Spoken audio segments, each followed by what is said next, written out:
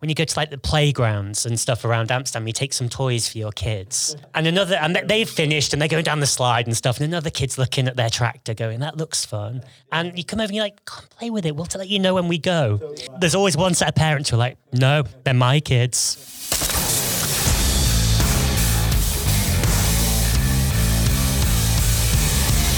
You're listening to Attack the Pod, a podcast with news, views, and how-tos inspired by Amsterdam's biggest, best, and most international triathlon and cycling club.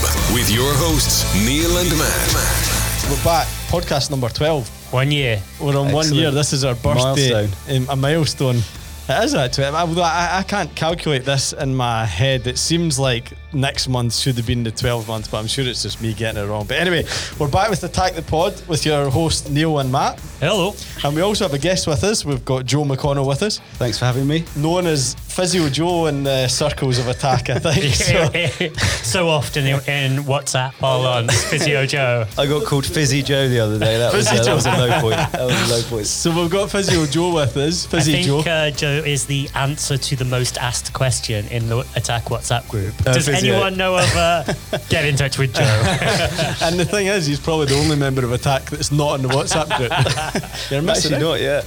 I'm missing out, yeah. I should get involved with that. You're missing out in so much. You're getting good referral. I'm on the Amsterdam Mummers group, so I'm getting a lot of referrals from that as well. Oh, now we know where your priorities lie. Yeah? Anyway, we've got Joe with us. We're going to talk about injury prevention.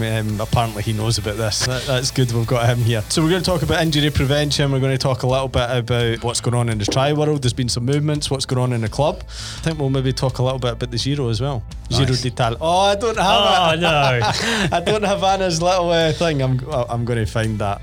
So with that, we'll get going. We're going to get to know Joe a little bit. Now, you haven't listened to any of the beginning podcasts, have you? You've only listened to like the most recent. Yeah, I think I listened to the most recent one, yeah, but nothing from the early days. So you haven't listened to anywhere we've had a guest? You know, I did listen to the beginning of the one with Brian. That was quite funny. Oh, Brian, yeah. So we had to split it into two parts because Brian was had so many good stories. Yeah. So he can spin a yarn, that's for sure. So we like to get to know the guest a little bit. So we've got some questions, and the idea is you just give us your quick fire answer, right? You've got to say what comes to no thinking, but you will inevitably. Like one word. One word if you can. Oh, God. Not for the first year. I'm not that succinct. Yeah, well, we'll see. Right. Anyway, I'm going to start. Right, shaved legs. Yes. UK or Netherlands? UK. Ollie balling or bitter balling? Bitter balling all the way. Asics or New Balance? Asics. Mountain bike or road bike? Road bike. You ever been on a mountain bike? Once when I was a child. Says all really. I need to go to Schorl in the north. People talk about that. I've been meaning to do that for like 3 years. I brought my mountain bike over 10 years ago and I've been meaning to go on it for 10 years. I've never used it. 10K or a marathon? Marathon. Treatment or prevention? Prevention. But is that not like against your business model? It is, but I'd rather people didn't get injured. Yeah, that's it, right? Especially Attack members. Or the Mummers group, or the Facebook Mummers group. That's it, yeah, Amsterdam Mummers. Amsterdam or Rotterdam? Amsterdam. COVID or shin splints? Ooh, shin splints. No one wants COVID. Just as a general rule. I just put that one in there. I'd have to agree with you there. Right, here's a question for you, right?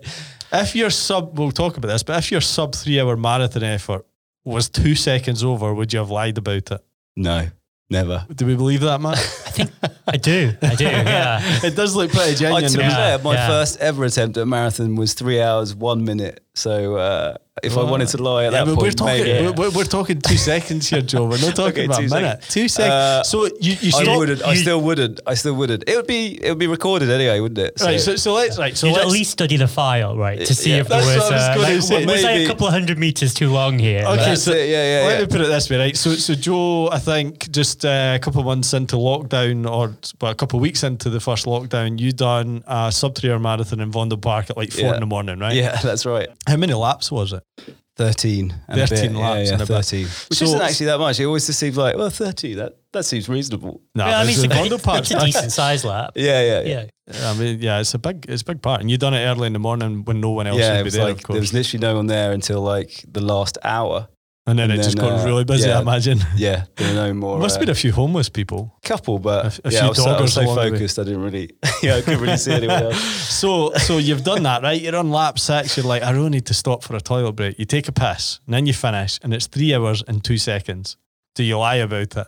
Well, that's knowing that the piss took 20 seconds. I wouldn't lie about it. I still wouldn't lie about it. Would you be like, you know, it was 3 hours, 2 seconds, but I took a piss? It's a character assassination from Neil. No, I wouldn't. I wouldn't be able to hold my water, even if I wanted to. But I tell you, I would be like, but I had to tie my shoelace. I'd be finding that 2 seconds somewhere. I think, anyway, I had to ask that. I thought it'd be quite funny. So that is Joe. We're going to speak to Joe more about injury prevention and stuff, but that was to get that bit out of the way. We're going to move on now to some updates, and I think this is you, Matt, or is it me? Because we don't have a name against this, but... Well, I think it's Anna, because we're going to start with something close to her heart. All right, sorry, what we're going to talk about? Giro d'Italia. Okay. Anna's made a comeback. Yeah. What kind of race is it, Anna? Well, you go up and then you go down. Thanks for right. that. Thanks, Anna. Well, I don't know what we would have done. Do you like the Giro d'Italia, Anna? I like the kind of like lifestyle of it. Okay. Right, enough of Anna. Anyway, Matt. Well, I think we don't want to go on and on about cycling, which we sometimes do. So what I thought would be interesting, I think all three of us in the room are cycling fans, but maybe if we all shared one takeaway from the race, which is just finished. Sorry. Giro d'Italia. Thanks, Anna. Yeah. So, Neil, what was your impression? See, I've not watched a lot of it. I knew I was going to get this, even when I watched 3 or 4 stages of it, and that's about all I can say. Like, I have to say, I was surprised. I didn't think, but I've not been following Bernal since the Tour de France, but I didn't think he was going to be on form or flying the way he was in order to pull this one off. I mean, he was in the Maglia? Oh, sorry, I need Anna for this. Maglia Rosa. That one, yeah. It's the pink jersey in the Giro d'Italia, and it's pink, right? Yes, yeah, that's right. Checking. And then when he was in it for about 12 days, was it? Yeah, probably. More, most of the right. second half of the race. Yeah, that's right. Yeah. So my thought was then, if he pulls this off, right, which he did, amazing. I think he's an amazing rider. What age is he? 24? Something like that, yeah. 24. I thought, what is his chances for the Tour de France? Because they're going to be far more stronger riders to be up against in the Tour de France. And has he just written that off? Yeah, he's not going to go. He's not going, no.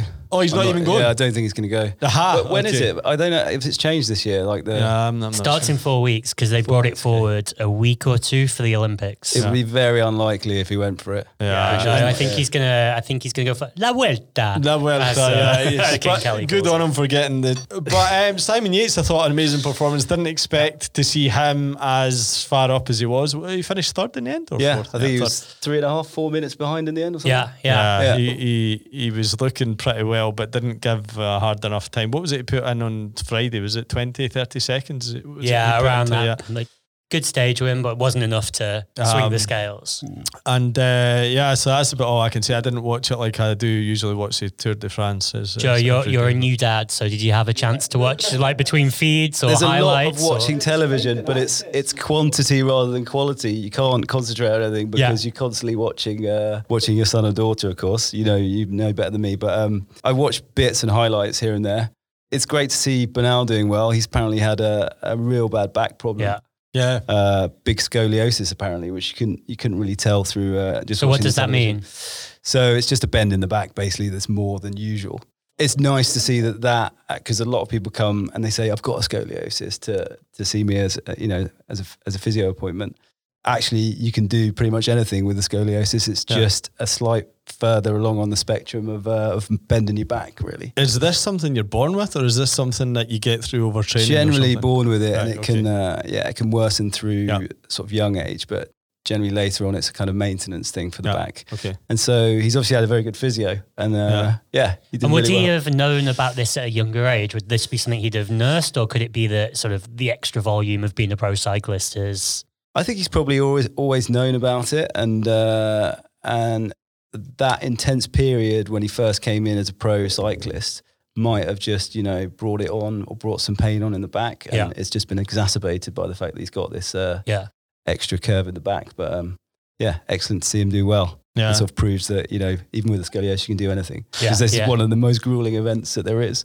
Definitely Yeah, being on the bike for that many hours, day after day after day. Exactly. What is the deal with bars. him not doing the tour then? What's this all about? He was never in the squad. He was never in the lineup to go. Do you to think the tour. there's regret there? Maybe there is now, but I think they wanted to take him out the limelight a little. I think they wanted to give G and Gegenhardt a chance. Bernal, he's very young, so he Yeah. can afford a Yeah. bit more years. But yeah, I thought it was. There was a lot of uncertainty about the back pain as well and the back problem. I think That's take him why out like, sort of- okay, let's just put him in a slightly lower profile. Exactly. I haven't watched much of the narrative. Has this shocked them? Have they been like, "Wow, didn't expect that," or have they? Has there been a bit of, you know? I mean, we all knew that he had it, but I don't know if they necessarily knew that it would come back that quickly. Yeah. Yeah. Interesting. But talking about young guns, I wonder whether Dakota Quickstep are regretting backing Evenepoel to quite the same degree, and wonder how Almeida would have gone if he'd have been their leader from the word go. It's always shoulda, woulda, coulda in Yeah. these situations, isn't it? And it's always like looking through the retrospective scope. Would you have made a different decision? Yeah, but he's obviously their golden boy going forwards. But again, sort of another really bad injury coming back from that, and then no racing at all and going straight into a 3-week tour. Yeah. His first ever 3-week tour. He's supposed to be this incredible talent, but I think it was sort of Wishful thinking to Yeah, do all yeah. the classics at that intensity and then go into a 3-week tour. Yeah. exactly. Completely different kettle of fish, really. It's Yeah. different, It's different sport, training really. altogether, isn't it? Picks for the Tour de France then? I'm not going to make a pick just yet. I never know the form. I get this wrong every year because I'm not studying the form of the cyclist in the run up to these things.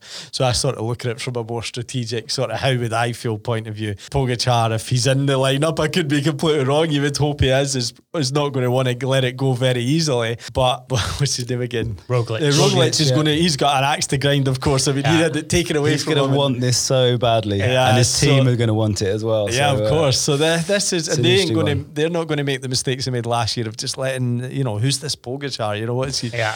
They No, he's did- going to be marked this year. Yeah, isn't he? exactly. it, So yeah, from that point of view, I think, well, it's always been the incumbent, if you like, is always easier, I think. But, Bernal learned the hard way how that goes. Again, I don't know the form of riders leading up to it. It will be really interesting just to see how Chris Froome operates. Like, I don't know if he's completely a has-been or if he has some form. I just want to see. And again, I've not seen anything of him up until this, but I do all I believe- know is he's put in a massive block of training. And, Yeah. Yeah.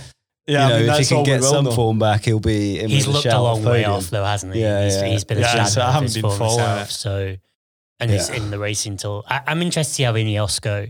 Geraint Thomas is sort of Is he team leader? him I think he and will be. Tao Gegenhardt are kind of co-leaders okay. going in. Yeah, It's that never- interesting. yeah, that'll be good. Good But to see. I think almost heart and head. I'd like to see Roglic get it this year after what happened last year. I think. I would. He's such a That nice was- guy. He got the rug pulled from under his feet, Yeah. and Yeah. I think that would be nice to see just that kind of. Yeah, he seems like a good guy Revenge as well. kill. I was and- conflicted, and they're pals off the bat. I don't Yeah. know if they still are, but they were. I was sort yeah. of conflicted in my head because on one hand, it felt like an injustice. On the other hand, you kind of like to see the underdog come and through. like the and drama of that final. I can't handle it. I just begin to feel sorry for them all, and I don't know who I would be wanting to win, but it'll be exciting when it does come. And we think it's coming in 4 weeks. Did you say? Around 4 weeks, yeah. Around Yeah, 4 it's weeks, been yeah. moved forward for the Olympics should they happen. Oh yeah, it's another great sporting event. The Euros is coming up as They well. shouldn't Yeah. be happening if they're trying to control it, I would say, but let's not go in there. Yeah. Well, also, the Olympics without crowds just doesn't seem. Yeah, And that's the a money. tricky one. I mean, I guess they've written that money off long ago, but there's no money to be made.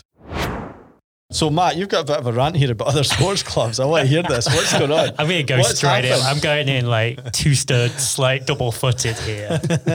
We have the Wednesday night track runs, and as everyone knows, we've had the West Run at the West Side. Story, massive. At the running track next to the Arsenal Athletics Club, so down by the Olympic Stadium. Who's doing Been that there one for a now? while. So we have Valeria running that.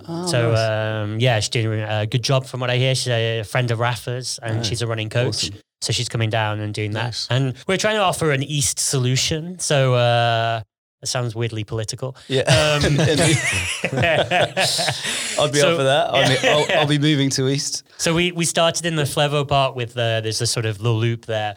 But obviously, it's not a proper running track. You don't get the softer surface and that springiness for a bit of extra speed work. And when the light disappears, there's no floodlights or anything. So at the end of the summer season, event. Yeah. exactly. So we found a track in East, which is part of the AV23 running club down by the university area there. So I went into their clubhouse there and spoke to a guy, and he was like, "Yeah, sure. Look, don't come during the day because the kids are here, and especially during COVID, you can't really have too many people on the track." Good work, Matt. It's a great initiative. Yeah, and I was like, "So what about evenings? Wednesday and Friday, no problem." So we organised it. And then on the first Wednesday evening, we had the track to ourselves, basically. I think there were 6 of us there, track to ourselves. There was an older group started in the corner, doing some warm-up, kept to themselves, all fine. Just finishing up, and some woman comes sort of frog marching over to us and is like, "Are you part of the club?" We're like, no. I explained the situation. "Who did you speak to? What was his name?" I was like, "Well, I didn't get her." Did you push him under the bus? Yeah. Poor guy. So but I was like, yeah. The guy that left a week ago. Yeah. So anyway, so we just sort of left it, and we were literally finishing the session. Like, we were cooling down at that point. So then I indulged in a bit of email with them through the week, just checking everything. Yeah, no problem. No training at this time. And then at the end of the next session, same thing happens. This time, she comes marching over with a guy going, "He's on the board." At which point, sarcasm comes in. It's like, "Of the running club?" Because I think I was meant to be impressed at this point. So I tried to be very nice and friendly about the whole thing. But it's like, okay, even they claim to be sort of renting the track for a couple of hours every afternoon or every evening, 5 till 7, 8 o'clock. And so, but even if that's the case, we started at 7, we're finishing at 10 to 8. You start at 8, you're literally just warming up. No one's been on the track. Yeah, it's not even an hour, is it? Yeah. And he's like, "Yeah, but we rent it." And I was like, "But we were the only people running on the track." Say, "I don't care, we rent it." And so she feels a bit of an injustice. Yeah, there. I realise, because Joe, you're going to learn that at some point when you go to like the playgrounds and stuff around Amsterdam, you take some toys for your kids. and they've finished and they're going down the slide and stuff, and another kid's looking at their tractor going, "That looks fun." And you come over and you're like, "Come play with it. We'll let you know when we go." Till your kid comes back. There's always one set of parents who are like, "No, they're my kids. You can't play with them." And that's what I was like, "My kids' toys." That's who you are. You're the person that when you're on a bike ride and you wave to them, doesn't wave back. This is who we're dealing with here. So what is there a resolution? We're going to run him west. Can she stop you? I mean, in theory. It just like, we don't want to be getting into that sort of another tedious exchange of emails. Exactly. But the emails seem to be okay. They were saying everything's cool. Well, I mean, firstly, they're just not nice people. But secondly, I don't want to be arguing sort of pedantics and no. But if you could get to a resolution where you're happy, it's good to have a. I'm just being really selfish here because I live in East. Yeah. I'm thinking I'm not going to West. It's the same. But I think we're just gonna. I think maybe it's better to focus our attentions on one session as well and get a bit more momentum there. Because 2/3 of the people that are going say that it doesn't make much difference to them which session they go to. So I think we'll just focus around West. But it did make me feel a little like sort of prouder about sort of how open and how inclusive we are as a club compared to other AV23. Less inclusive clubs. Yeah, what a pain in the ass. Another thing, so moving on. So that's my rant. That's your libel as well. One thing I noticed actually on your Strava, Matt, is now that your swims are coming up with little fancy numbers and little fancy graphics. Fancy graphics. Yeah, so tell us, you've got a new pair of goggles, right? I do. Now, I am not sure if it is on record on one of the podcasts, your thoughts on having a pair of goggles. I didn't like them. Yeah, so now I want to hear, so this is the Form goggles they're called. Give us a quick rundown, because I'm very curious actually. Give us a rundown, right? So firstly, excuses. I didn't pay full price. I got an offer. But no, this is a weird one for me. Tenner. So, is it your sponsor? Yeah, not fully, but yeah. This is a weird one for me because, firstly, I really like all sports tech, basically. But on the other hand, I come from a swimming background, and swimming's very minimalist. It's like, I don't even like swimming in a Garmin. It's off the clock on the poolside. you know the length of the pool. Why do you need anything more? Well, do you know the length? You're a purist. Well, this is questionable. Maybe Miranda Barton. We'll come back to that. Anyway, decided to try them. And one of the main reasons I get quite a lot of questions about, getting quite a lot of questions from athletes that I coach about using them as well.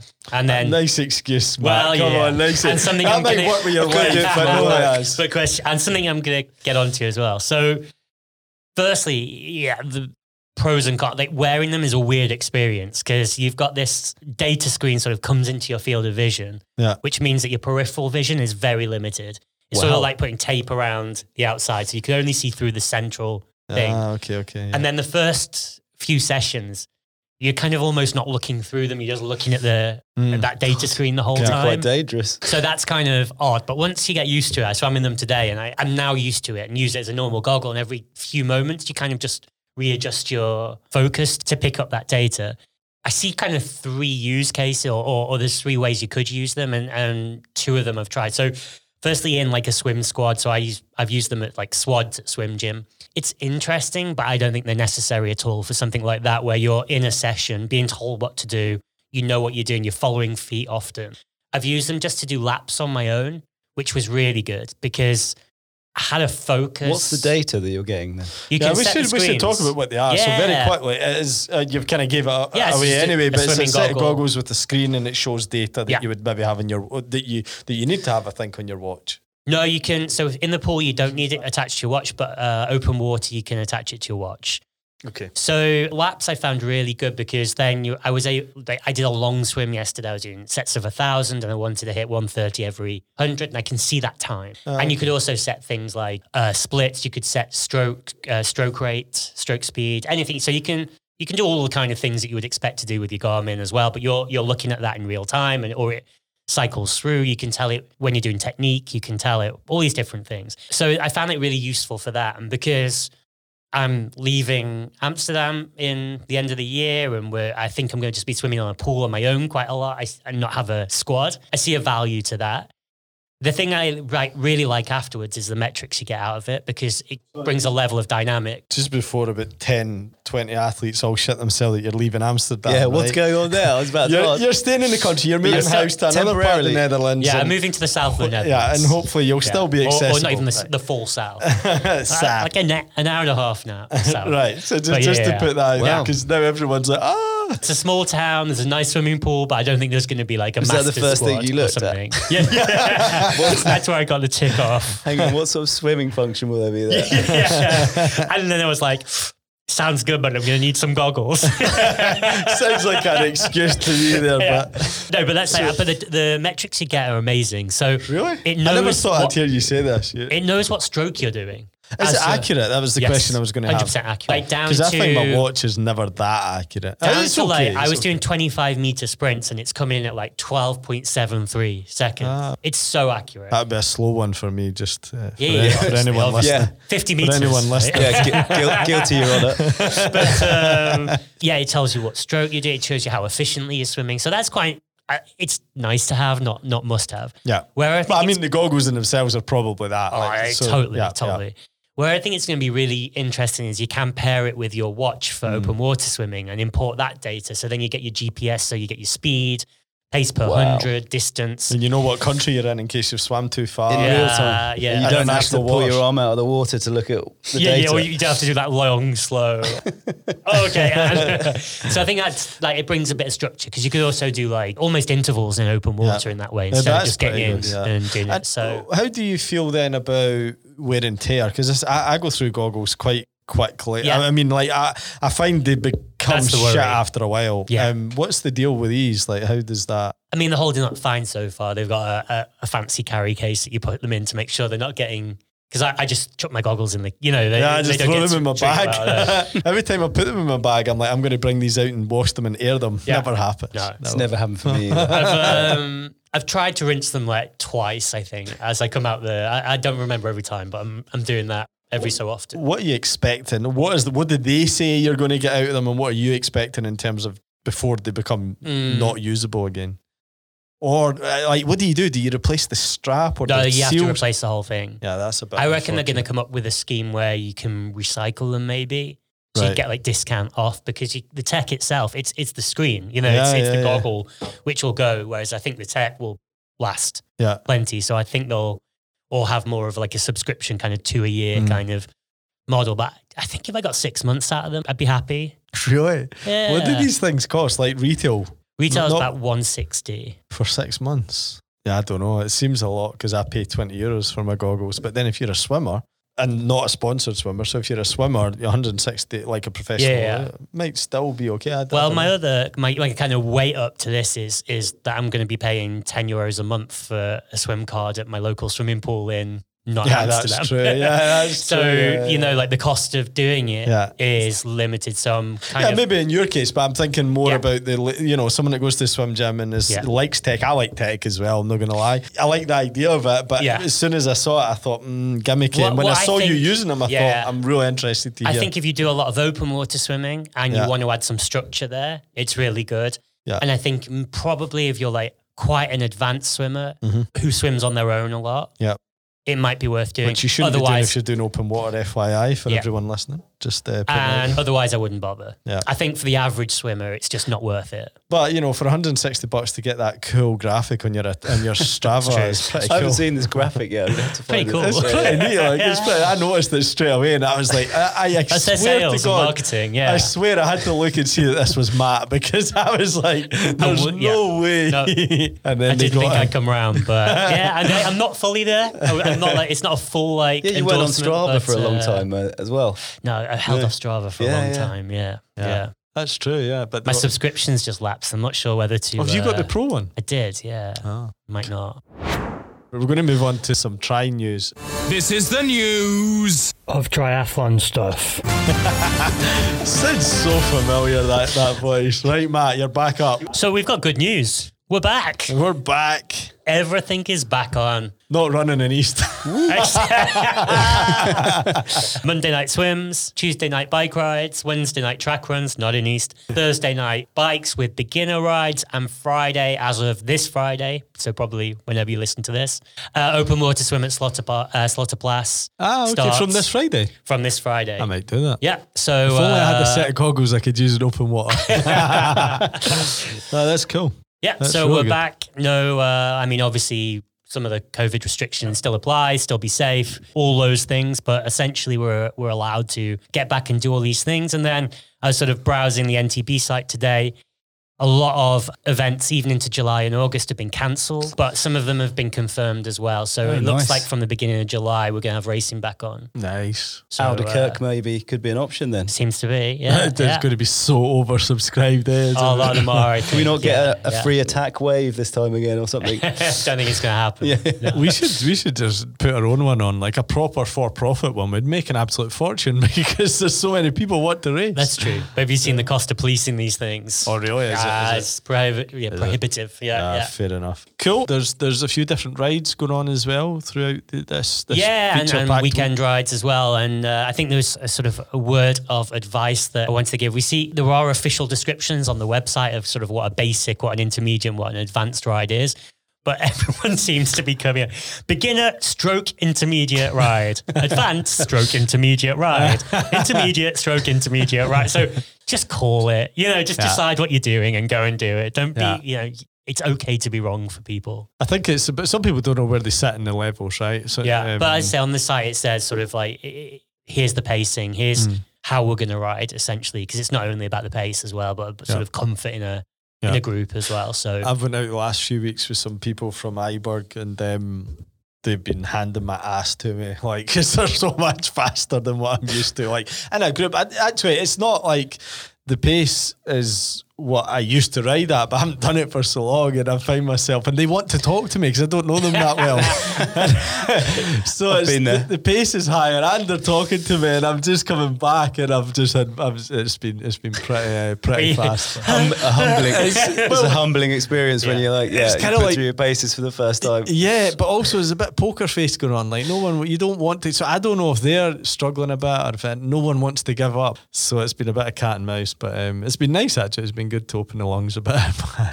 That's been my rides for the last couple of weeks. The weather's getting really towards the Yeah. solid we've seen Amsterdam some, summer. Yeah. It's only, I was riding back for the office today on my scooter. I'd actually forgotten what it was like to be in nice weather. Yeah. I was like, this is actually quite nice. I begin to enjoy it again. So it's good. Restrictions are lifting and we've got good weather. So we're going to move on to the start of the show, that is Physio Joe. Hey, Fizzy Joe. Fizzy Joe's here. I just made a bit of a rhyme God, there. I should and never it's said that. I'm going to be called that for the rest of my days now. Yeah, you are. And you won't know it because you're not in the WhatsApp group. You need to right? get the website. Like, Yeah, that's it. Yeah, the Instagram handle. Yeah. I think we've spoken sort of time and time again that when we get sort of questions about how to make improvements and how to get better, the number one thing is to be consistent.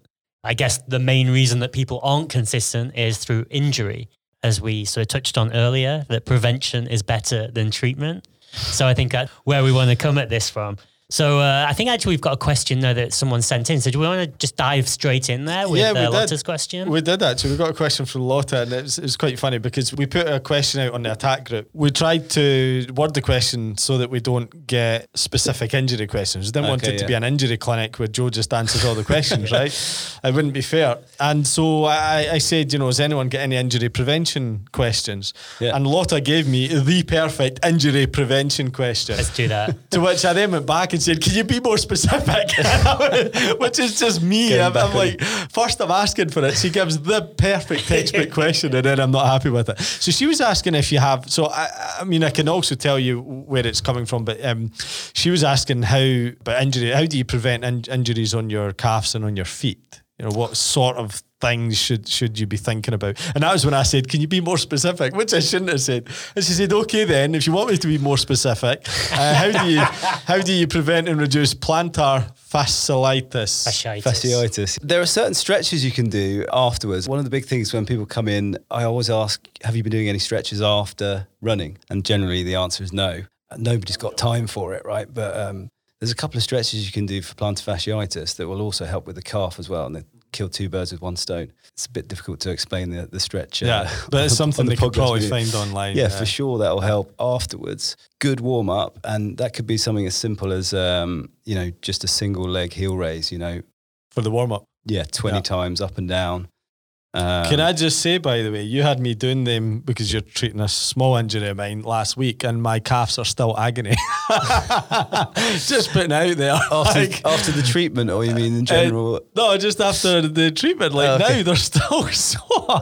Right up the tops of them. You had me doing something. I don't know what it was. I think it was what you just described, the heel raise, but it's still sore. But heel raises, would you do both feet at the same time or do you isolate each I would foot? do single foot. Yeah, just do single foot up and down. And just make sure you're running your foot through full range of movement before you get going, like doing some kind of Michael Jackson twists with your toes on the ground. Yeah, tends to work really well.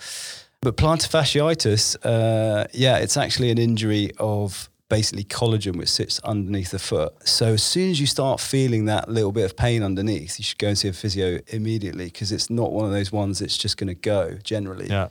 It's a really grumbly one, and it can be agonizing. It can also be as long as it's taken to get to the point where it's become an injury. It's as long as it can take to recover from. Yeah. So it's one of those ones. Just get in there early. Also, if you start feeling it, you can just put a bottle of, like a 2-litre bottle of water or whatever, into the freezer and take that out once it's frozen, and then just get after a run or just in general? After a run, and then just roll your foot over onto it sitting down. Just not putting too much weight on it, but just gently rolling it through. And that really helps just reduce any inflammation or any irritation that's come on. The one thing that tends to aggravate that the most, or might bring it on, is running on sand. So just be careful if you're doing some dune runs, because that'll which people might be doing, stretches out the plantar fascia. Yeah. Okay. Well, there you are. What are the is plantar fasciitis one of the most common running injuries? I'm guessing knee as well. Or? Yeah, I think the most common running injury is shin splints. Yeah, because that's just, it's also a combination of lots of different injuries, and it's also the most difficult one to treat. So from a physio perspective, normally they've come in after like 6 months of having a little bit of pain on the inside of just behind the ankle towards the back. Yeah. And it's where the muscle is attached to the bone, and it's just kind of pulling away at that and irritating it. And it can come from lots of different areas, but number one can be your type of gait, the way you run, or it can come from overuse, or it can come from a particular posture of the foot. So let's say if you've got a really flat foot, it can come from that. But yeah, generally it's an overuse thing. Yeah, I've noticed a lot of new runners will tend to get some shin splints as they start to step up the volume a little. Yeah, it's like it comes on if you change what you've been doing. If your structure of your training plan has been, okay, add 1 kilometer a week for the last 4 weeks, and then all of a sudden you've gone out and done a 20 kilometer. You might not feel it in the week afterwards, but it might actually rear its ugly head 2 weeks later. And then you're like, oh, but I don't understand why that's come on. But it could have been that really long run that you've done 2 weeks prior to that. Yeah. So yeah, just be careful. I always say 5% per week. Maximum incremental change. And that way your body can always adapt positively rather than... It's less likely to cause injury. Exactly. If you get to that point where you are feeling it as well, could you just sort of take it back again and then go slower? Absolutely. I would say first thing first, take some good rest, go back 2 or 3 days later, try again. And if you're still getting it, then it's probably a reaction of the plantar fasciitis or the shin splint. And I think this is relevant for probably a lot of the injuries, but maybe because sort of aware of how painful shin splints and plantar can be is being sort of endurance athletes has a tendency to push through certain things. How do you know the difference between a comfortable level of pain? Because, endurance events have a level of pain. You're never going to feel perfect through it. So how do you know the difference between what's bearable? Yeah, a niggle. I always struggle to describe this. A niggle versus an injury. Yeah, because physios always ask, how sore is it? I always struggle sometimes to put it into well, I'm not words. Crying 24/7. Yeah, exactly. That's what I'm like. Yeah. I always just say, it doesn't bother me. I mean, I'm aware of it. So maybe it's because it's never a big injury I've got, but it's hard sometimes to put into words as the patient. And I sometimes get asked, 1 to 10 scale, and I'm like, well, it's That's it. I mean, it bearable. really is subjective. So, like, let's say 10 out of 10 is like breaking your leg and 0 is nothing. Generally, if it's around a 5, then you should start thinking about worrying about it. With shin splints as well, it can come and go quite a lot. So you might have 1 week where you don't feel it at all, and then randomly you have a run. It's like, oh, it's really hurting today. I don't know why it's hurting. If it happens, generally, if it's getting worse during the run, then stop and take 2 or 3 days off. Mm-hmm. Yeah. But if it's just you kind of niggling and just hanging around, just do a shorter run and then go back 2 days later and make sure you're stretching and warming up as well in between. Yeah. And generally it's okay. But if it starts to be a recurring thing, you want sooner to rather than later that. with those ones. Yeah. Particularly shin splints, because that is really difficult to recover from. So you don't just treat runners, you treat all sort, not just sports injuries, of course, but you do triathletes. So I was going to ask what's the most common sports injury you get, but I'm going to ask Matt if he could guess what he thinks it is, and I'll take a guess as well. I'm not shin splints, so that's out, right? Let's take that one. What do you think? I'm going to say something to do with knees, knee injuries, or knee niggle, because cycling and running both have a bit of a knee impact. I don't know. I'm tempted. I always growing up, you always had these people that say, "I've got a bad back," but I'm thinking you wouldn't usually go to a physio for that. So my version of that is, I'd say 9 out of 10 people who you tell you're a triathlete go, I used to run, but I can't run now because of my knees. Because of my knees, exactly. That's true. I was going to say, I mean, if I'm allowed to pick the same one, it's probably got to be knees. The other knee. It depends what sport it is. I mean, I was going to say when you first said it, Achilles, because Achilles tendon is like one of the most grumbly ones, and it really recurs quite a lot. But I think ITB syndrome, if you've ever heard about that one. It's the outside of the knee, and it's just a rubbing of the collagen. I have issues with that. And I'd refuse the treatment plan every time, which is just beast the roll it, No, I mean, honestly, rolling of the ITB is not going to help, because that's not the origin, that's the origin of the pain, but the problem's actually higher up the chain. It starts around the hip. So how would an ITB injury occur? Like, kind of, is that an overuse injury? Is it generally it's either a tightness in the hip or a style in the way you're running? Call it like the catwalk style. If the hip's going out a little bit, it's putting more tension on the outside of the knee, because there's a big tendon going from the glute area, the bum, down to the outside of the knee. And so if you're doing this kind of scissor gait where it almost looks, especially if you're running fast, you'll see it almost like a kind of catwalk game. Yeah.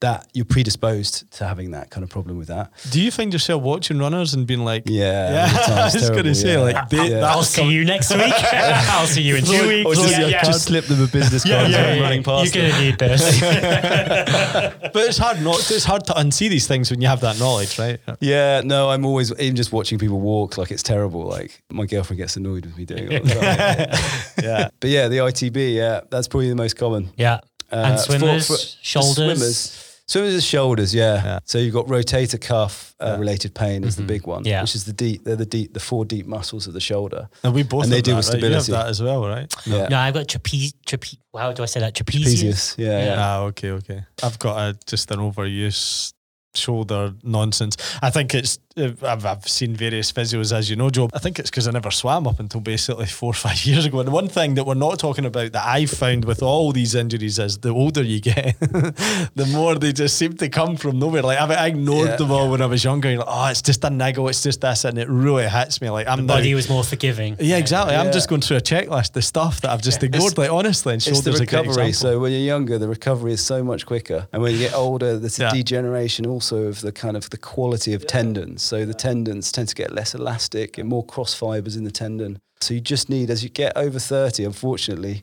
just need to take more rest days. And it's also the quality of the rest days as well. Right, so it's funny because I've got my physio and my coach in the same room here, right? So we're like, we should have an arm wrestle. It's like, he's saying more rest days, right? Yeah, so yeah. you should be listening. not more rest days, better quality rest days. No, Take heed of this when you're doing my training plan, coach, right? He didn't say all rest days. It's his fault. So as you're getting older as well, is there anything you can do like in terms of maybe So protein intake, collagen, Yeah, I would say weights, protein. lifting? Protein's really good for recovery, that's for sure. Mm-hmm. Actually, Protein, the did you one say? thing that I changed for my, I changed almost everything about my training strategy for the last marathon that I ran. I changed that, so I made sure every single time, the first half an hour after running, I always took a protein shake with some spinach and some blueberries or whatever. And that seemed to really help with the recovery. To be fair, I took longer recovery times in between the sessions, but made the sessions really specific and really intense. So here's one, like what advice do you give to patients or people or friends or whatever that you just think it constantly makes you feel like a broken record? You like need to get it printed onto a sandwich board and just walk around with it. Yeah. Well, if it's attack athletes, then it's take more rest days. Yeah. I've just gone into that because it's like He did say take more rest days. I did hear it right. Oh, you got me.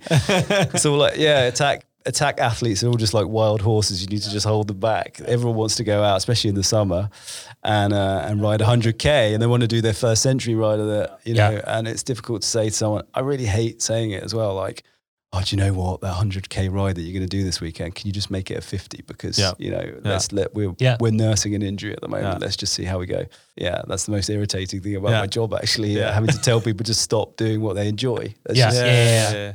It's also, I find it from a coaching side as well, because you have to differentiate. Like, are you doing this to improve or are you doing this because you enjoy it? Because if you enjoy it and you want to go out and take the risk, go for it. But then you have to accept that you might not improve and also you might get injured. Yeah, accept the consequences. Yeah, exactly. Whereas if you're doing it to get faster, every run set, or I would say 95% of my feedback of run sessions is go slower. Why is your heart rate so high? But people just go out and they're like, it says 125, that's really slow. 2 looks like 4. And you're always like way too high. Or I even felt great. So I just went faster. I only did 1 bit faster. But like, just because only maybe like 1% or 2 of your overall run was fast, like you say, you're not getting that recovery. Then you've impacted the entire run with that. That's it. With that part.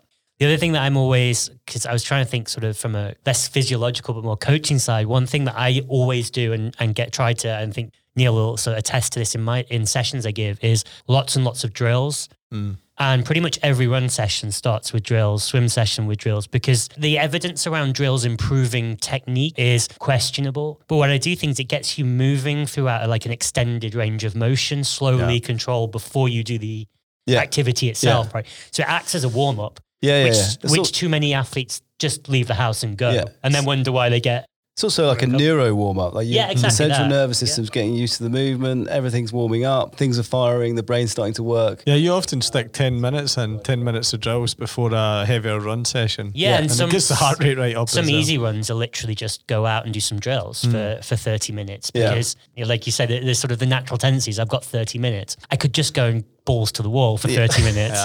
Whereas actually you're Straight saying the out the door opposite. and blast it. Yeah. It's like actually you're not going to do anything. You're just going to go and do some technique for 30 minutes. You're just going to have that time on the feet. Yeah. So you're getting all that feedback. For some people, I mean, it's easy for us as athletes and that do structured coaching and have that insight. But for some people, they're just not used to that sort of discipline, and it's half the battle. So maybe for some people who go from I've just ran all my life to structured training. Ian, my friend, is similar. Ian Niblock, he's very similar. He's always just went balls to the wall, and he's pretty good, but he's always got injuries as well. Funnily enough, and so it's trying to rein him in is more of a challenge. Because it's thing is, what if you like used that, to. you'll get the odd training session or training block in your life where everything goes perfectly. Yeah. And then you'll come out with a really good performance. The problem is it's probably only going to be 2 out of 10 times that happens. It's boring, isn't it, to say, just be a little bit less gung-ho about things. yeah, you're ruining all the fun, Joe.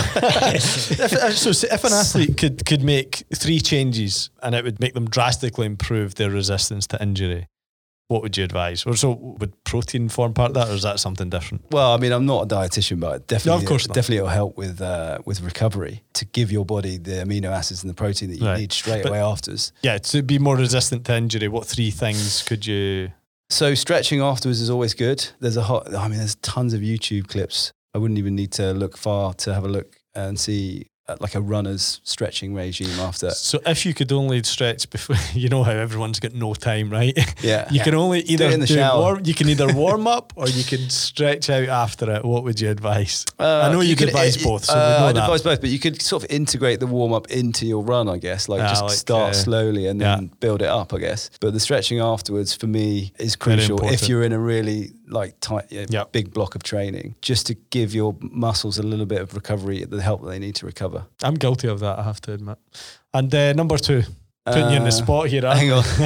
What's the question again? So it's like the three things that 3 changes an athlete could make or build into their training that would drastically improve their chances of not getting injured. Not getting injury. Building structure to it to the extent where you're not doing anything more than, like I said, 5% extra every week. Like you could have just 3 different runs, let's say, and you could go all out on those, but then you're doing them every week, the same thing, those 3 runs over, but just adding 1 extra little block or 1 extra little 5 minutes or whatever. And that is, your body's then going to be able to adapt positively to that, really. So not doing too much too soon. Yeah, basically. Yeah.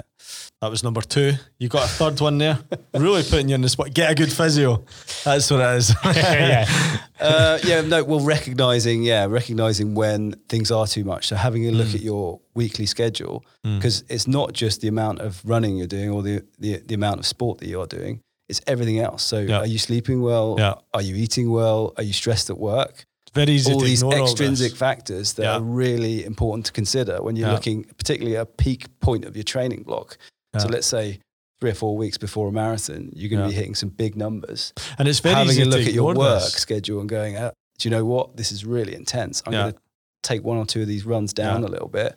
Or I'm going to sack work off and just become a part-time athlete. Yeah, that would be nice. But sometimes people, I think, have a tendency to, I see it, they're like, I've had a crazy week at work, I'm just going to go out and blast a run out and let off some steam. And it's almost like it's that's fine. If it's a Friday night, you're not going to go and booze afterwards. Yeah. And then Saturday is a chill day and you're getting some high performance rested. It never usually is though. I mean, in my experience of friends that do that, it's people that I'm just going to make numbers up, but say they're used to running 5K, they go out and blast a 10K because they've had a hard week at work. It's sort of doing everything that we've talked about. Well, it's one of those behaviours that's setting yourself up for a grumbly Achilles or whatever, right? Matt, you can take us through this one. Yeah, it's your so question. we thought we would go through a few sort of popular, whether scientifically proven or otherwise, sort of recovery protocols. So you can tell us if it's bullshit. Yeah, and get your sort of quick take on whether it's total bullshit, whether there's some veracity to it, whether... Do you say total bullshit or half bullshit? Yeah, you can say that. Okay, so foam rolling. It depends what you're doing with it. If you're foam rolling an ITB, it's just collagen and you're never going to do anything to it. If you're foam rolling a muscle, that's contractile tissue, so that's something that lengthens and shortens. And that's something, it's like massage basically. It can help with recovery. So it depends what you're doing. I would say if you're foam rolling the front of your thigh, for example, that's worth it, but the side, not really.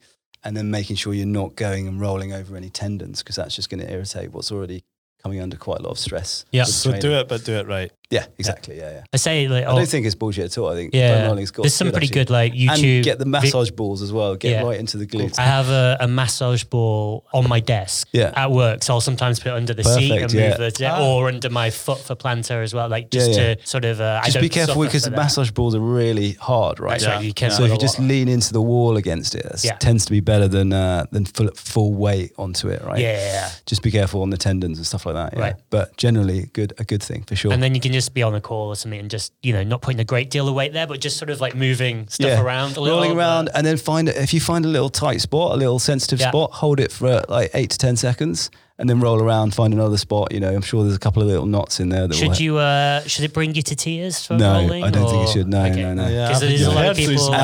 And don't do it for too long. I would say just literally you don't need more than a minute of rolling, and slow, go really slow, because you're never going to identify those little spots of sensitivity unless you go slow through the muscle. Yeah. I've got 2 foam rollers in the house and I don't use any of them.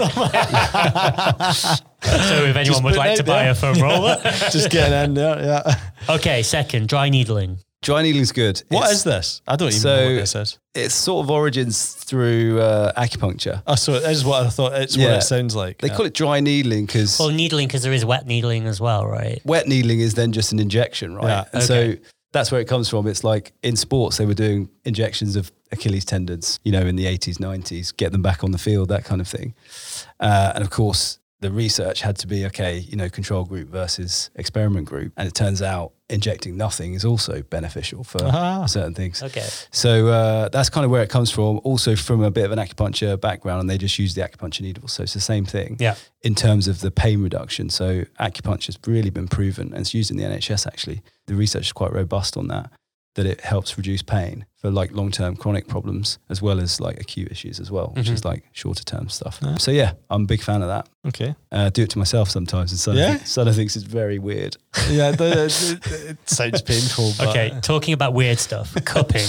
Cupping, I think that was a fad, and it was basically Michael Phelps came out that that won Olympics, and he had all these bruises all over his back, and everyone's like, "Oh, cupping, that's definitely something that's worked," but there's no evidence behind it. Okay. So I would say no to that. It's one of those things that looks so strange. It looks like it should be good for you. Like it looks kind of painful. That's why I've done it. Right? Anecdotally, though, people tend to say, "Oh, I went for cupping and it was great," and now there's been a few people that have said that. So there's a lot. I mean, the placebo effect's real, exactly. Right? So don't rule it out. If there's something, give it a try. If you're a cupper? I would say give it a try. Yeah. Are you a cupper? Yeah. I cup. I enjoy a cup.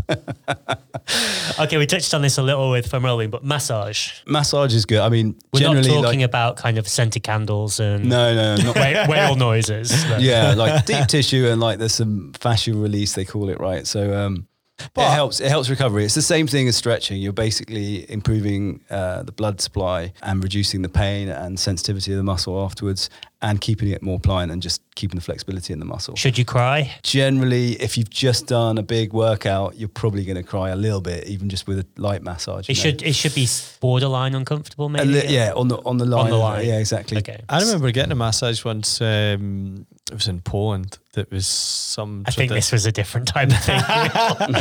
It was a Thai good massage. Story. Sorry, we were talking about sports. Are we back into cupping? Yeah. And it was so painful. Like it was one of these make you cry massages, and she's like, "Oh, I'm going to help you. You won't." And I'd been having sore heads for a long time. See, like 4 days after that, never had the sore head. Like honestly, it was the most painful massage I've had. I felt the best after it. Not immediately after it, I have to say, but longer term, it was great. I'm still not sure I'd go through it again though.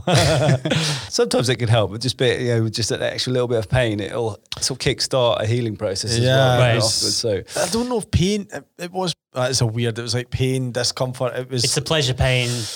Boundary it wasn't thing, pleasure. Maybe that's a better way of saying it. Okay. That masochist side of you enjoyed it. I just enjoy a massage. So even if it's quite a solid massage, I enjoy it. So I think there's sort of that kind of like parasympathetic effect as well of just like certainly on a rest day and a heavy and block, you just sort of, an hour of being sort of pampered, essentially, almost, right? But I guess that could yeah. be more of the recovery. You talk about Yeah. having a solid recovery, Joe, and maybe, you know, a relaxing massage might be one of the ways to do that. Yeah. I like that as well. Yeah. Okay, so moving on from massage, but massage guns, they become a bit more trendy. Oh lately. yeah, that's it. Yeah, I mean, I've seen them a lot actually in gyms, and fair play. It looks great. It feels good. Why not? Yeah. Someone said to me the other day, "Oh, what do you think about these massage guns? Are they not putting physios out of business?" There's obviously no substitute for having a professional know exactly what they're doing, but a massage gun can help for sure. If you've got a little knot or something, yeah. Imagine kind of like foam rolling in that you kind of need to know or you use just it right. Make sure correctly. you're using it right. Yeah. Yeah. Again, just not putting over the hard bits on the bones or Have any you of the saw anyone tendons. come in with an injury for not using it right? I What's have your actually injury? I'm not going to talk about it too much, but I saw a personal trainer using it in the wrong way, and the client of his had already a raging tendon problem. And it wasn't helped. You know, it wasn't helped for sure. I didn't realize it was happening, and then you know, just make sure you're doing it on the muscle itself. Do your rather than- research Yeah, or do get your research. professional Yeah, help. exactly. Okay, so we're going to go into the world of compression. Running in compression socks. Is this from a fashion point of view, or is this from Yeah, a Is No, it physiological this is sort of? purely physiological. Right. Some people say it helps with shin splints, but there's not much evidence for that.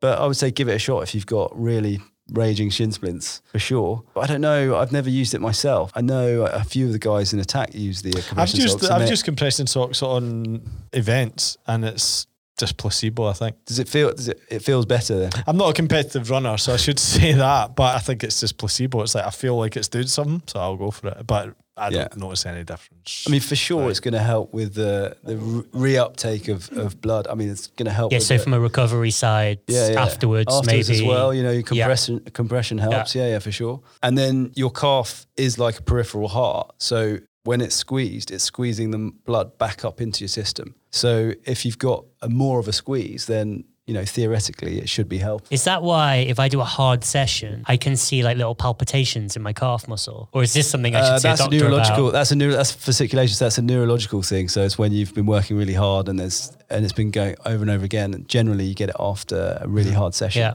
I see it a lot in like elite sports people as well. And me. Yeah. And you're like, I was putting you in that bracket actually. You should have I taken that one. appreciated them. I wasn't going to take it. Okay, so moving on. Well, compression world still. Like compression boots, the kind of Normatec. This is the things that inflate. You had them after your Ultraman. Yeah. So inflatable boots. Yeah, or they go down the whole leg though. Yeah. Yeah, I'm not sure you're going to get more pressure out of that than you are just sitting in a bath or something, you know?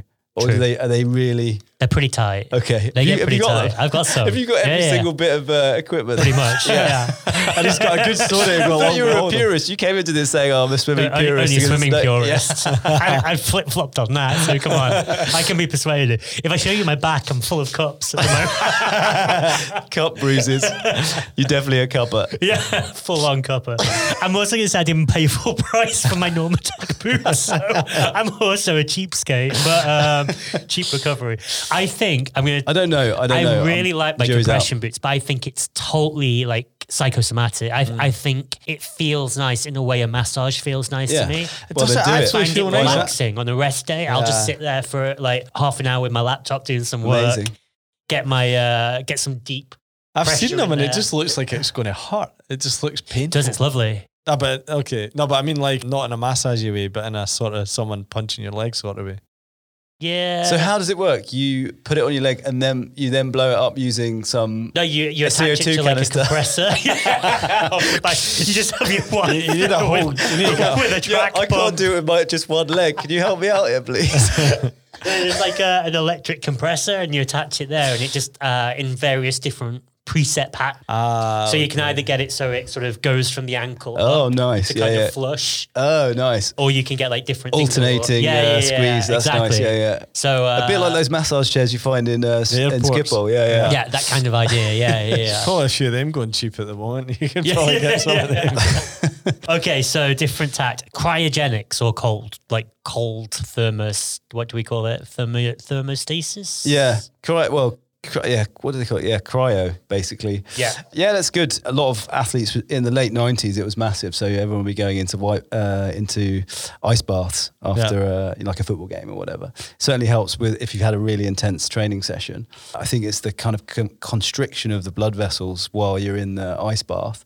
And then the dilation afterwards just helps keep the circulation going and helps flush things out a little bit. I've done it for my shoulder overuse injury, whatever. It's great for the symptoms. Yeah. I mean, it's not a longer term thing, but if you, so say It's I've not, always... it's not a treatment, it's symptom management, isn't it? Yeah. And so if you want a bit of respite from the pain or you've got an event or something, I reckon I would do it. We went to the one at Olympic Stadium, right? that's There's right. the... Freeze lab. That's it, yeah. So Neil put me onto this place, and I actually went the week after I did my Ultraman, and I felt golden 2 days later. Yeah. Now, I then felt terrible 2 weeks later. So it could have also been sort of putting it off. But I do think sort of the general... I think as an instant, instant thing. It's not. I get the impression it's treating absolutely nothing, but it's taking away the symptom. So it's treating the symptom, as you say. I don't think personally it's going to give you any sort of long term. How thing long is it? you- It's like 5 minutes.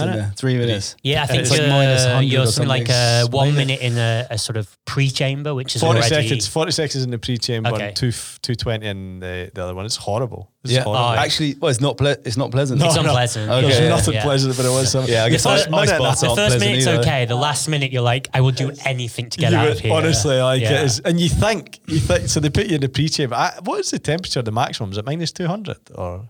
No, it's Minus gonna check 110 or something. No, like that, yeah. no, it's more than that. It's Is it? way more than that. I'm gonna Google this today. But I guess that's like a shock, isn't it? It's almost like a system shock. Somehow So- it's trying to reset I things. came across it. It was actually a shoulder mentally as surgeon well. that done an ultrasound on my shoulder. It's him that told me about it, and I was like, "Ugh, come on, here we go. It's just going to be a fad." And I put it off for months, and then it was just getting too much. And eventually, I went, and I was like, I was telling my friends, I just done this cryotherapy, and they're like, "Oh, did it help?" And I was like, "Actually, I've not even tried." So I started making all the movements that would usually hurt my shoulder, and You're the pain actually, the pain was gone. And I was like, "Do you know what? It actually did. It didn't last, but I never expected it to. But it gives you that relief for a week or two. And so I've always said, when it comes to a big event, I'll definitely go there. If it could give you relief for pain, then that's good, because then you're not going to be moving with pain. Because if you move with pain, you're compensating, and then you're moving. Your movement strategy is worse. So You're if sort you of can like have less, reinforcing if you the have bad movement. exactly, yeah. So and then eventually you're going to get imbalances because one muscle group will be stronger than the other, right? So if it allows you to move better without pain, then it's definitely a good thing to help with the recovery process. Yeah. I can definitely. Sorry, it is minus 110 degrees C. Yeah. Don't know where I got 200. So It feels like it could be minus chamber's like 500. minus 40 or something. That's right. But it's a dry cold, Yeah, right? yeah. So, It's just but are you horrible. there? What are you in your speedos? Yeah, in your Yeah. shorts. Oh, right, yeah. And they give you a really fetching kind of thing for your ears and for your feet and your hands. Oh, nice. And, It was funny. I went just when the The first extremities. lockdown, and they give you a mask, and I was like, "You're not going to catch, the virus in here." They said, "No, you always have to wear a mask because when you breathe in, it's." But so the first 40 seconds, I think, is at minus 50 or something, right? And you think, "Oh, this isn't that bad." You step into the really cold chamber for the next 2 minutes 20, and you're like, "This is all right." And the first minute. And then it is like you would minute you're do counting the anything to seconds. get You start hyperventilating and like, No, or is it more I've like tried just like, many. I've tried to I can meditate the shit out Yeah. of this. Yeah, Didn't yeah, work. yeah. I usually walk. I walk around to try and you try and warm yourself Yeah. up. The last minute you are, you just rubbing start to- yourself. that's counterintuitive. But and then the minute you come out, you feel amazing. Like, and I start getting all these weird thoughts. Like, what if the door doesn't open? And Or they it's forget crazy. about me.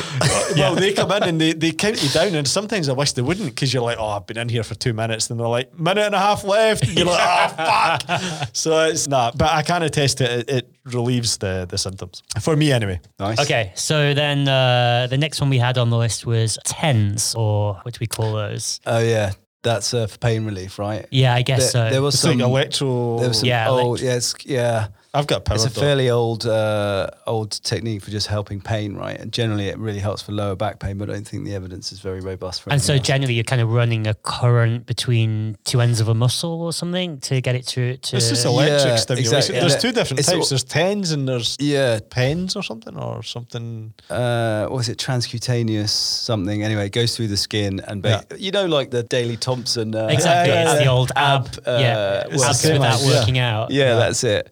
I think that's what it is basically. So it'll stimulate the muscle, and then afterwards, mate, the idea is that the muscles are a bit more relaxed. Yeah, and, I've got the power dot that Lance Armstrong was always going on about. I've not found it to be great. yeah, some people swear by if you had a long-term back problem, it's worth giving it a shot. But yeah, at that point, I guess it's worth giving a lot of things a shot. Yeah. do Throw anything. some Just stuff out, Even yeah. even cryotherapy. Okay, other end of the spectrum from cryotherapy, like sauna or heat therapy or... Well, we've got some experience with that on the Attack training camp. We did a sauna almost after every day, right? Yeah.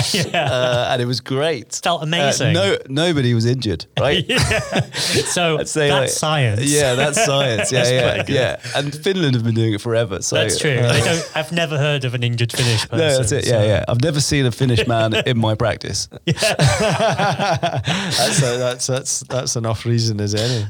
How about like heat as a sort of applying heat to muscles before sports or before doing stuff? Could that Is this like I don't sometimes you think get so. the spray, like a warm spray? Extra heat over the top of just wearing some warm trousers or whatever. Yeah. I don't think maybe it's necessary because you're going to warm up very, very And warming quickly. up. Yeah, when you're running, you're going to be.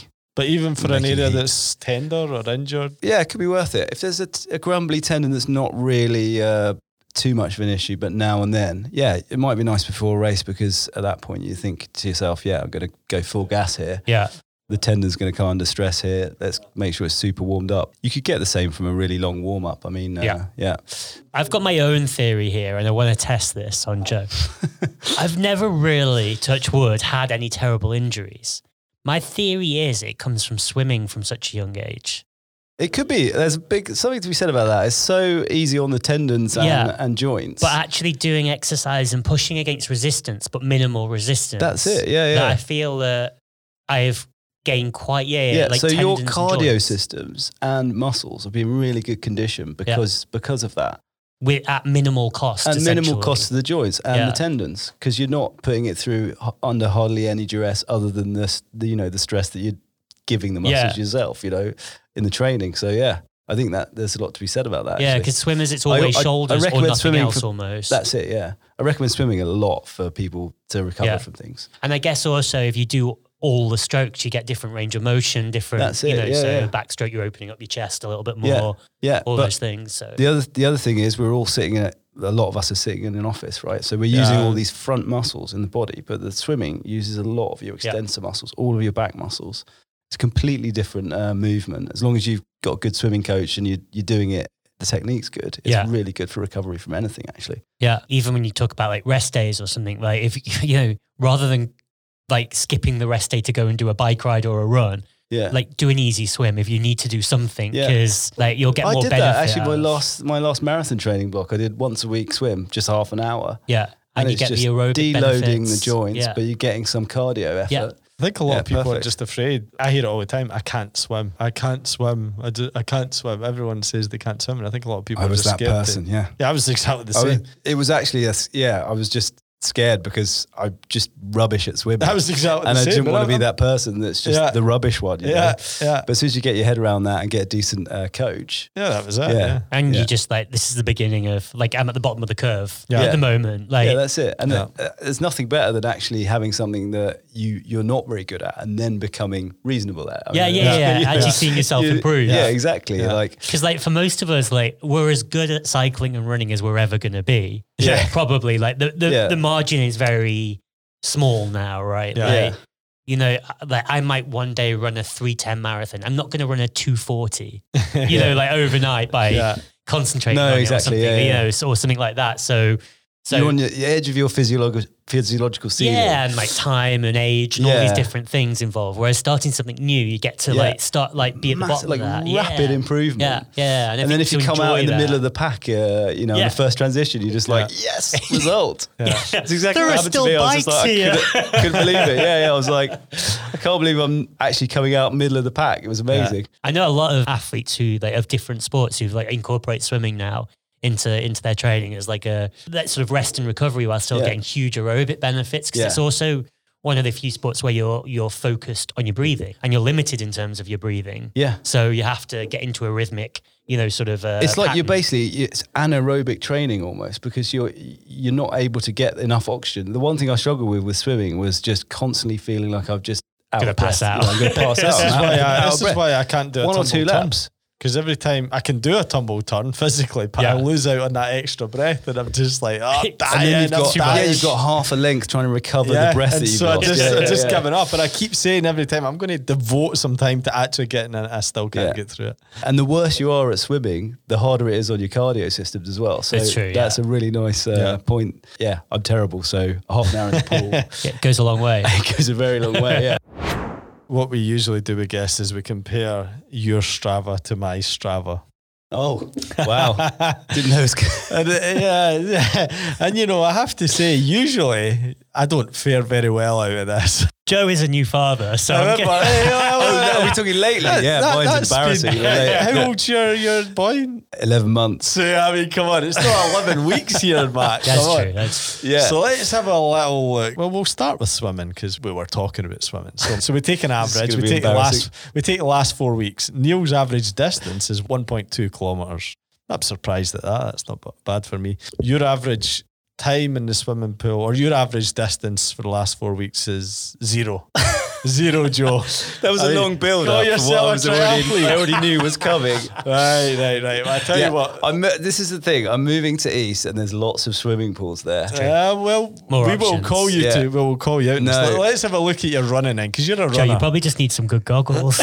Yeah, can you sort me out with a deal? yeah, no worries. Yeah, I'll give you some cupping. Well, you're a runner, and I've not been doing a lot because, as you know, I've been getting physio on my ankle. It's been a bit dodgy, so you should hopefully win this one, right? So let's say last 4 weeks, right? I've done about 11 kilometers per week. Not bad for being, coming out of injury. Can I just put a About- caveat in here? I've been ill for the last 3 weeks. Listen, I've been Genuinely. injured. Yeah. I almost lost my foot. 1 hour 23 average time I've been training running per week. And Joe, you've done an average of 2.5 kilometers. I reckon of which most of that is showing your patients what to have do on the say- treadmill. Yeah, that's it. Yeah, I am becoming a bit doughy. It's actually becoming an issue. So 12 minutes though. As soon as I've done the big renovation job, I'm out there again, guys. 12 minutes a week average running. It's not good. If we take those It's figures, that's a good pace. Joe's focusing on his rest days right now. Yeah, that's it. Rest is so important. Right, Did I not already explain that? Right, maybe your cycling will redeem you. Let's have a look and see what your cycling is. Right, so Still terrible. my average distance is 47 kilometres. That's obviously not taken the last couple of weeks. Your average distance on the bike is 5 kilometres. That's because Yeah, I like- do a half an hour on the Swift, and that's like about 10 kilometres or so. 15 kilometres. I was going to. You're one of these It's people that intense on the sets their Swift. Strava when they go to the supermarket on their city bike. Right, Also, that's what that is. I'm just not using my watch anymore. It's broken. If anyone sees Joe anyone out got- running, cycling, or swimming, take Has some anyone got an old photographs. Garmin they can let me?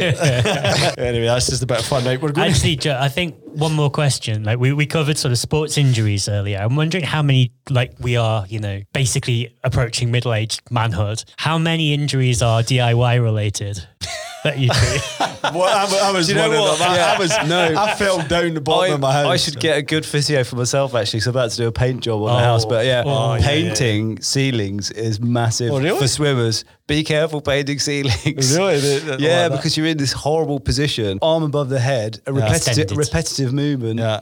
and you get a bit of a pinching in at the shoulder. So just be careful. Yeah, it's easily avoided. You get the long The long one, extended thing. exactly. There you go. But I Buy the fell proper gear. down. I was going under my house house to check some pipe work, and I went under the house a million times, and I jumped wrongly and landed on a concrete slab. So If you're doing all shades are wrong. a full paint on the house, I think maybe a psychiatrist could be helped, because at some point you need help. Get a painter. You'll Yeah, save the money in the long run without the physio bills. Yeah. Actually, yeah, that's a good point. In your training plan. Right, Matt, tell us, where should we be in our training just now? We're going to cheat a little bit this week, or this month. Basically, you should just be at attack sessions, because if you look at what we do... Oh, really? Yeah, so if you look at what we do, I'd say that at this point, you want to be building up the swimming. Fortunately, all the pools are now open. You can start to get a little bit more volume. Exactly. And some like swimming different paces. So that's your Monday and your Fridays, sort of doing some faster intervals on the Monday, and then some open water swimming on the Friday. So, tick that box. In terms of bike, start to add a little bit more distance, but we've been sort of working a little harder, a little shorter up till now. So what we want to do is start to sort of lengthen that out gradually with a little bit sort of more distance at those slightly faster paces. That doesn't mean going like balls to the wall for 3 hours or anything, but if you're training for an Olympic event, an Olympic triathlon, for example, could be an hour 15, let's say, on the bike. So you might want to start to stretch that out to sort of like a 2-hour ride with 4 sets of 10 minutes at a faster pace. Doesn't have to be full on race pace, but gradually sort of aiming for that. And I think you'll get that in most of the rides that we're doing now. So the Tuesday ride, you're gonna get a ride of sort of an hour and a half, 2 hours, riding with others. So sometimes the pace will change a little bit. So I think you're going to get that in the sessions that we're doing. And the same for the run, really, in a nice balance of speed and a little longer work. So following the track sessions on the Wednesday, a little bit of speed there. I think we need to be careful when we use the word speed as well. So it shouldn't be all out maximum sprint efforts. 100 meters. It's relative. Exactly. And light distance, it's relative to where you were. Exactly that. So, I mean, even these shorter intervals of like 400 meters, well, the usual gauge is around your 5K race pace, which it's fast by 10K, half marathon standards, but actually it's not, in your standards, it's not a full on sprint. And then start to just gradually build that weekend run now. So exactly following the rules that Joe was talking about earlier. But, don't go out and do that hero workout where you think, the running more than anything, like I don't want to be, but the cycling, people are doing 3-week tours, so cycling you can recover from, but the running is the one that you need to think about in terms of, just 5% extra a week. Yeah. And you're like cycling, because you're attached to the bike. So you sort of, I guess there's limited sort of damage you can do in some ways. There's not so much body weight going through the limbs, basically. Yeah. So it's, and through the joints. Yeah. Whereas there's what they reckon it is when you run, each time you hit the floor, it's some ridiculous weight, which. Oh, the torque that goes through the knee. Yeah. The torque through the knee is like. It'd be bigger for bigger people, right? I'm screwed. Yeah, but I mean, it's a magnitude of like 10 essentially of your body weight. It's really crazy, sort of. So thinking about that, which you don't have on a bike essentially, or in the pool, So I think be more careful with that. But adding 5 minutes a week to that long run is plenty, and then making sure you don't need to add every single week. Go out and do a tech run. Go and do 30 minutes. Make it easy. Yeah. We're almost at the end, almost at the end, but this is a point where we usually say what we're reading, what we're listening to, what we're watching. So I'll go first, because mine's are always nothing to do with triathlon. I was watching a bit of the highlights of the Giro d'Italia. That's it. Thanks, Anna. I've been watching a YouTube series on Inside a Nuclear Submarine. I forget the name. It's a really popular YouTube channel. This guy, and he was inside a US nuclear submarine that was under Antarctica. It was really cool, quite interesting. So that's what's he doing under? What's he doing in his submarine? No, well, it's one of the US nuclear submarines, and he got a tour. He got to spend 2 days on it. So he's just showing you all around it, all the parts that he could, and you get to see a lot, like how do they cook, how do they do toilet, how do they breathe, all this kind of stuff. It's really cool. It's a popular YouTube channel amongst like children and stuff. Obviously, YouTube knew I would like it because it just kept giving me suggestions, and I'm like, next. But it's so cool, like just stuff you'd never even think of. Pretty cool. So that's what I've been watching. I've been watching a lot of Scooby-Doo and In the Night, guys. It's a great season. It's a great series. Yeah, honestly, really top notch. Yeah. There's some really good shows on Netflix now. Oh, yeah? And they've realised that the sort of Nickelodeon approach to children's entertainment drives parents insane. Sort of like the louder and brighter. So there's some really nice, like quite calming shows, which kids like, but there's one now which is, it's basically a silent kind of Oh, really? thing, but it's I think it's like a bunch of robots A running around. silent and- kids show. Yeah, but they're Sounds sort of like very bliss. active and interactive, but Yeah. it's silent. And there's one called Trash Truck, which I really recommend. Trash Truck, yeah, and that's it's good, just that. very gentle. It's very Trash talk. yeah. We're recommending kids shows. Like a- here. Yeah. A pre-bedtime kind of thing. Yeah, but it's also like they love it, but it's just not all the flashing lights and stuff. So it's Okay, actually yeah. quite nice for Calming. those. Yeah. Excellent. I've got a lot of Puffin So is that Rock what you've been is, watching, or do you have a book or anything that you're? I'm trying to think. I'm sure I had something, but actually, the one for us is we did 5 seasons of Line of Duty in about 2 weeks recently. Is it good? I need to find the time That for must that. be I've been good. recommended that. What's it called? Very Line of Duty? So it's a BBC show about sort of bent coppers. Corruption, bent Yeah. coppers, yeah, and yeah. So it's on. How do you do it? Like through some dodgy VPN? Is it or like the bill? Through the dodgy app that you recommended me. I don't know who you're talking about. So right, okay, so I can see it there. So it's on the episodes. There's Neil's libel. And I think there's about 6 episodes per season, so it's kind of nice and. Is it Turbo concise. Trainer friendly? I'm always looking for stuff to look. Yeah, Oh, that's maybe it, is. yeah. Maybe is. I started watching Kominsky. It's with Michael Douglas, the Kominsky Code or something. the Kaminsky method. That's it. Yeah, it's quite funny. I'm only a couple of episodes in. Actually, I'm forgetting. I tell you what, I smashed out on the Turbo Trainer the last couple of weeks is Below Deck. It's so trashy. It's like It sounds like exactly the same one you've just told us about. well, I heard about Below it Deck. does no completely different. This one's on Netflix and it's like a reality thing with people that work on the yachts. Oh, it's fucking. It is so trashy, but that's what I want for a Turbo Trainer. You Something don't want have to anything think. too. yeah. You don't use your brain, basically. No, it's something I that like you don't kind of need to think. rambling podcast. Yeah. Yeah. And I The started David, watching, the David Miller and Ned Bolting one's really good on the Yeah. Giro. I think they're going to do another one for What was the that one tour. on the- I can't remember what it's called, but they basically worked the word Farfalle into the title. It's great actually. They're both just rambling and talking about. Hardly even talking about the Giro. Yes. Really nice actually. I'd recommend that one. And on that note, I think that was a good place to wrap up because Good. we've been rambling on about stuff that's not necessarily about triathlon. Yeah, so should- thanks for coming, Joe. No, And, Thanks, Anna. Pleasure. Thanks, Anna. Giro See you all next d'Italia. time. Right. Subscribe, rate, and review Attack the Pod wherever you listen to podcasts. Find show notes and links on attack-club.nl and leave comments, questions, and suggestions on Instagram at attack.club. Happy training and racing.